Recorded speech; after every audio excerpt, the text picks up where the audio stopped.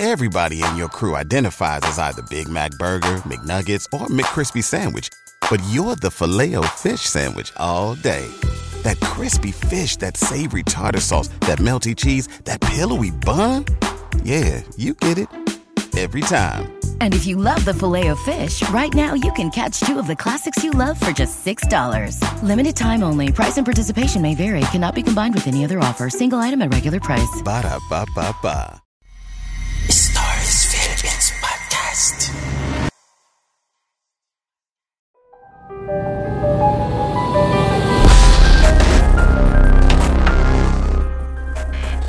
B1 Gang Adventure and Mystery Series. Case File Number 6. Misteryo sa Libingang Yungib. Ikahuling kabanata. Ang lihim ng Kapatiran.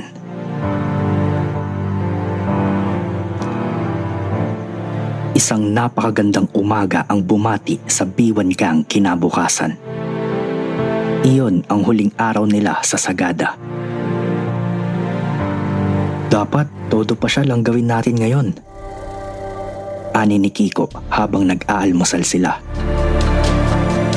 Nagpaalam at nagpasalamat na sila kay Lolo Juanito pero si Kimawog ay hindi nila makita. Maaga daw umalis ang binatilyo. Gusto ko sa Mount Ampakaw, Big Falls at Echo Valley. Nakatitig si Joe sa mapa habang humihigop ng mainit na tsokolate. Nang marinig ang plano ni Joe, ipinuhos na ni Boging ang mga natitirang ulam sa plato nito. Ang daming gustong puntahan ni Joe. Nakakagutom isipin. Wala na tayong oras, Joe. Sabi ni Gino. Mas mabuti pa siguro kung bumisita na lang tayo sa Libingang Yungib. Parang pagbibigay galang sa mga ninuno ni Malinag. Oo nga. Tapos magpaalam na rin tayo sa Apon di Buso. Sabi naman ni Kiko. Pagkakain ay naglakad na sila papunta sa kuweba. May dala silang ilawan. Pero hindi mga turista lamang ang pakiramdam nila. Naging malaking bahagi na ng kanilang buhay ang lugar na iyon. Dito, giniyahan ni Gino ang mga kasama. Tinutok ni Gino ang ilawan sa bandang iyon. Napakunot noo siya. Wala ang mga kabaong na ninuno ni Malinag. Sigurado ka bang dito, kuya? Tanong ni Joe. Si Kiko ang sumagot. Sigurado dahil dito ako humiga sa banda rito. Ito nga yung pinaglagyan ng kabaong ng lolo ni Kimawog eh. Pero nasaan na ang mga kabaong? Tanong uli ni Joe. Ninakaw? Sinabi ni Boging ang pangamba ng lahat. Pero sino? Nakulong na sina Goldman. Sabi ni Joe. Imposible namang dalawang grupo ang nagnanakaw ng mga kabaong dito. Ani ni Boging. Nagkatinginan sina Kiko at Joe. Paano nga kung ganoon? Umiling si Gino. Ipagpalagay na nating dalawa nga ang grupo ng magnanakaw. Ibig sabihin, kagabi rin sila nagnakaw. Malabo yun. Napatigil si Gino. Sumenya siya para tumahimik ang lahat. May mga nag-uusap. Tila galing sa loob ng kuweba. Naglakad si Gino. Sumunod naman ng tatlo. Kada ilang hakbang ay humihinto sila. Pinakikinggan kung saan nanggagaling ang mga boses. Doon yata. Tinuro ni Joe ang isang makipot na butas sa gitna ng dalawang malalaking bato. Kasya lamang ang isang maliit na tao. Hindi sana maniniwala sina Gino, subalit narinig uli nila ang mga tinig. Nagmadali silang sumilip at ganoon na lamang ang pagkagulat nila. Iyon ba ang tatlong kabaong na patong-patong? Manghang tanong ni Joe. Shh! Sabay-sabay pa ang tatlong binata sa pagsaway. Naroon nga ang mga kabaong ng ninuno ni Malinag. Naroon din ang mga kasapi ng lihim ng kapatiran. Nakasuot ulit ang mga kababatang kankanae ng katutubong damit. May ginagawa yata silang ritual. Bulong ni Kiko na itinuturo ang isang patay na manok sa sahig ng yungib. Pinamumunuan ni Kedse ang ritual. May hawak itong lalagyan ng likido. Hindi mahirap hulaan na tapoy ang laman niyon. Alak na mula sa bigas. Karaniwang bahagi iyon ng ritual ng mga igorot sa pag-aalay ng hayop gaya ng manok. Tumahimik ang buong kuweba. Saka lamang sinimulan ni Kedse ang pagdarasal. Da kayo ay ap-apo. Tinawag ni Kedse ang mga espiritu ng kanilang mga ninuno. Isa-isang tahimik na tinapik ni Gino sa balikat ang mga kasama. Sinenyasan niya ang mga ito na sumunod sa kanya. Naglakad si Gino palayo kina Kedse hanggang makalabas sila sa kuweba. Walang nagsasalita sa kanila habang naglalakad pabalik sa St. Joseph. Kahit paano, naantig sila sa nakita. Napakatindi ng paniniwala ni Kedse sa kanilang mga kaugalian. Ang daya nila, no? Hindi tayo sinali, sabi ni Joe. Oo nga, hindi nila sinabing itatago pala nila ang mga kabaong. Medyo nagtatampo na rin si Kiko. Wala ba silang tiwala sa atin? Huwag na kayong magdrama. Sagrado ang ritual. Hindi pwedeng ipakita sa iba. Nagpalubag loob si Gino sa sinabi. Nagkibit balikat si Kiko. Baka nga, hindi na nila sinabi sa atin kasi hindi naman nila tayo pwedeng isali doon, di ba? Sa bagay, bakit nga ba tayo magtatampo? Kaibigan pa rin naman ang turing nila sa atin, sabi ni Joe. Pero, ang tunay na magkaibigan, walang iwanan. Nagpakyut naman si Boging. Ano kaya ang lasa ng tapoy? Saka, ano kaya ang lutong gagawin nila sa manok? Pinikpikan kaya? Tinutulungan ni Gino na mag-empake sina Joe at Tito George nang biglang dumating sa St. Joseph sina Kedse, Malinag, Natuled at Nagaget. Normal na damit uli ang suot ng mga ito at may dalang pagkain. Salo-salo raw sila sa pananghalian bago umalis ang barkada. Matapos na ipinakilala ni Boging sa tsuhin ang mga kaibigan ay natakam na nagtanong agad ito. Manok ba ang ulam natin? Naglatag si Nakimawog ng dahon ng saging sa damuhan sa may likuran ng St. Joseph. Doon sila kakain. Manok nga ang ulam at may kanin na kulay pula. Kimawog, eto na pala ang kwintas na pinasuot niya sa akin kagabi, sabi ni Joe na iniabot kay Kimawog ang kwintas na yari sa beads. Sa'yo na yan, Joe. Nakangiting tanggi ng binatilyo. Salamat! Ilalagay ko ito sa koleksyon ng mga souvenirs ng B1 Gang. sabi ni Joe. Siya nga pala, Kimawog. Singit ni Kiko sa dalawa. May itatanong pa pala ako tungkol sa ginawa nyo sa kuweba para maturuan ng leksyon ng mga bastos na turista. Meron kasi akong hindi maintindihan eh. Ano ang gusto mong malaman, Kiko? Tungkol doon sa ginawa niya sa amin ni Gino sa Lumiyang Cave. Paano nyo napa-rewind ang mga kamera namin? Tanong ni Kiko. Kunot-noo ang isinagot ni Kimawog. Baka naman ubos na ang film kaya nag-auto-rewind ang mga kamera nyo. Sagot ni Kimawog. Hindi eh. Sabi kasi ni Gino. Biglang napahinto sa pagsasalita si Kiko.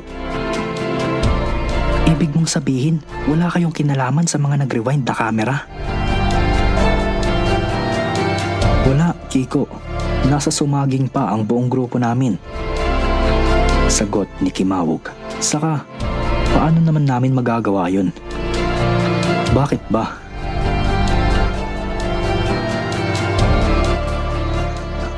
Wala. Nalilitong sagot na lang ni Kiko. Kung hindi si Kimawog, sino? Tama na nga yan, Kiko. Kumain na tayo at mukhang gutom ka na. Sabi ni Gino sa medyo namutlang binatilyo. Masayang nagkainan ng lahat, ngunit maagang nagpaalam ang mga binatilyong katutubo. Hindi na namin kayo maihahatid. Paalam ni Kimawog kina Gino. May mahalagang gagawin pa kasi kami.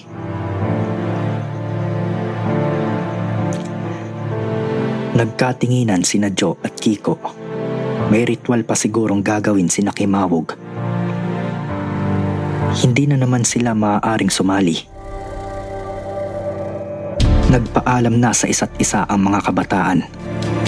Muli ay hindi nagtanong ang B1 Gang kung ano ang mahalagang gagawin ni Kimawog.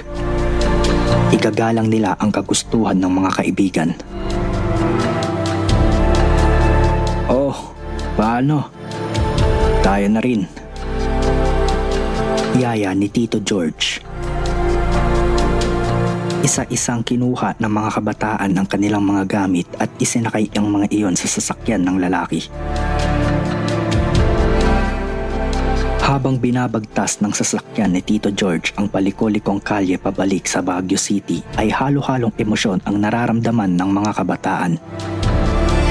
Kahit na masaya sila sa matagumpay na paglutas ng kaso ng nawawalang kabaong, ay may lungkot din sa kanilang dibdib. Dahil lilisanin na nila ang isa sa pinakamagandang lugar na kanilang nakita. Oh, matagal pa ang biyahe natin. Pwede pa kayong matulog. Sabi ni Tito George na nakaupo sa may manibela. Katabi nito sa harapan si Boging at nasa likod ang tatlo. Umayos ng posisyon ang mga kabataan. Bahagyang ibinaba ni Boging ang sandalan ng silya niyon. Humilig naman sa balikat ni Gino si Joe. Kakapikit pa lamang ng mga mata ni Kiko nang may maulinagan siyang mahinang tunog. Tunog ng musika. Noong unay akala ni Kiko ay nananaginip lamang siya, ngunit papalakas ng papalakas ang tunog. Napabalikwas si Kiko. Bumilis ang tibok ng kanyang puso. Habang nabubuhay si Kiko, ay hindi niya makakalimutan ang musikang iyon. Manghang lumingalinga ang binatilyo. Hinanap niya sa labas ang pinanggagalingan ng mga tunog ng gangsa. At sa pagitan ng mga matataas na pine trees ay bumungad kay Kiko ang anyo ng 4 ng kabataang katutubo na nagsasayaw. Nakasuot ng bahag ang mga iyon. May hawak na sibat ang tatlo habang tumutugtog ng gangsa ang pang-4. Marahan at isa-isang kinalabit ni Kiko sina Gino, Joe at Boging at itinuro ang kanyang nakita. Sandaling tumigil ang mga nagsasayaw at kumaway ang mga iyon sa dumaraang sasakyan. Masayang gumanti ng kaway ang 4 na kabataan habang nakamasid sa muling pagsasayaw ng Apon de Buso. Kaya pala maagang nagpaalam si Nakimawog. Ito pala ang mahalagang gagawin nila. Isang ritual upang matiyak na maging ligtas ang paglalakbay ng P1 Gang pauwi sa kani-kanilang tahanan. Wakas.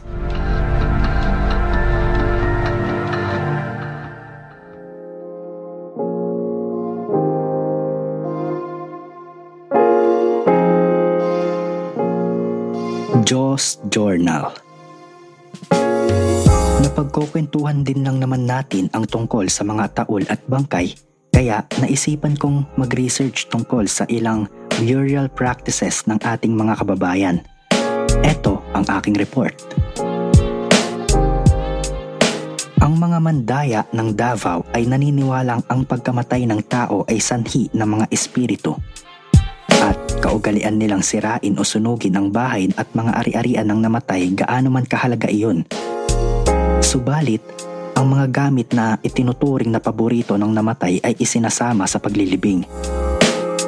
Sa libing naman ay binubuhat ng isang kamag-anak na lalaki ang bangkay na ibinalot sa banakal o bark ng punong kahoy upang dalhin sa kuwebang paglilibingan.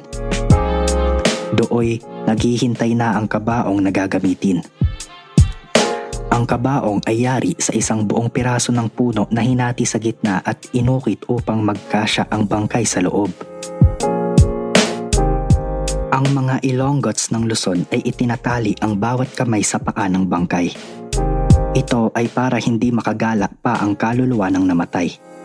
Tapos ay tinatakpan ng blanket ang bangkay. Sa gitnang kabisayaan ay hindi agad ginagalaw ang bangkay dahil ang paniwala nila ay kaharap pa ng Diyos ang kaluluwa ng namatay. Makaraan ang 1 oras ay saka lamang nila bibihisan ng pamburol ang patay. Wala ring nagwawalis ng sahig habang nakaburol ang patay dahil magdudulot daw ito ng kamalasan. Bago ilibing ang bangkay ay ibinubuhat ang ataol upang isa-isang makadaan sa ilalim ng mga kamag-anak ang namatay upang huwag malasin ang mga naulila. Ang ibang Batangans ng Mindoro ay may kakaibang paniniwala din. Matapos ang 2 araw ng burol ay isinasabit nila sa puno ang bangkay upang doon iyon maagnas o kaya'y ipinapatong nila sa malaking bato upang kainin ng mga hayop sa kagubatan o kaya'y sinusunog ang bahay ng namatay kung saan ay nasa loob din ang bangkay.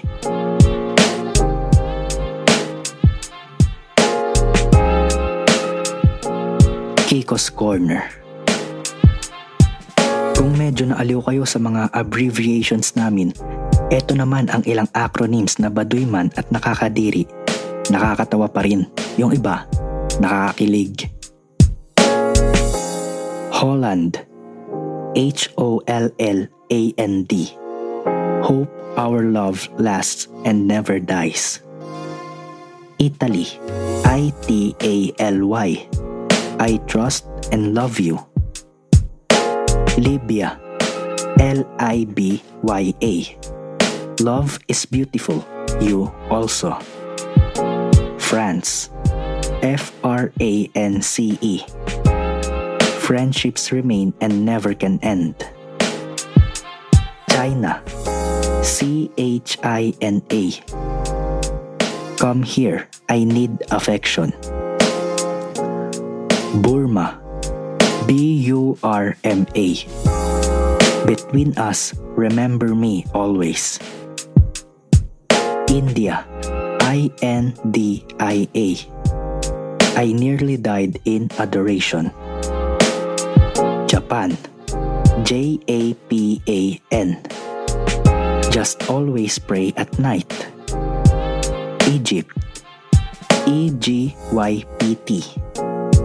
Everything's great, you pretty thing. Russia. RUSSIA. Romance under the sky, stars is intimate always.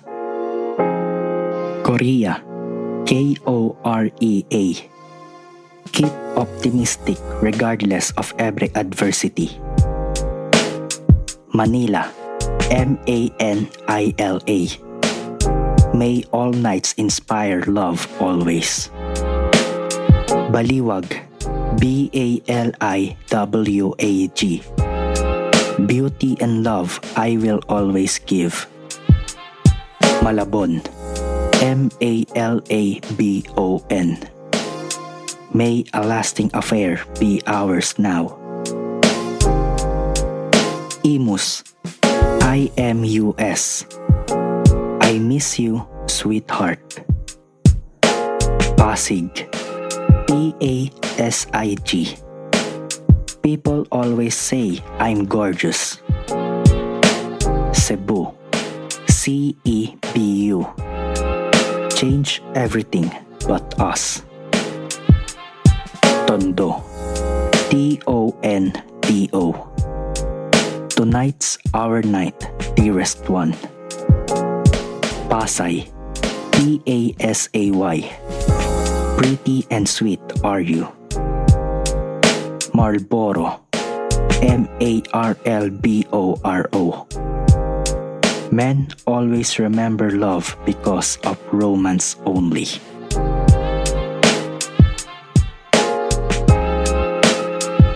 At dyan po nagtatapos yung ating Book 6 ng B1 Gang. So maraming salamat po sa lahat ng mga listeners natin na sumuporta at nakinig mula sa episode 1 netong B1 Gang case file number 6. At asahan ninyo na sa case file number 7 ay magkakaroon tayo ng mas magandang storya patungkol dito sa B1 Gang. So antabay lang kayo guys, makinig lang kayo ng makinig dito, and kung nagustuhan ninyo etong book na to, etong case file na to ng B1 Gang, bigyan nyo naman kami dyan ng isang matinding like, comment, share, and subscribe kung saang platform mo man to pinakikinggan. Also, follow nyo rin kami sa aming mga social media accounts, nandyan yan sa baba. So, hanggang sa muli guys, muli ito ang inyong host na si Rap. Maraming salamat sa inyong pagsuporta sa akin dito sa B1 Gang Adventure and Mystery Series Case File number 6, Misteryo sa Libingang Yungib.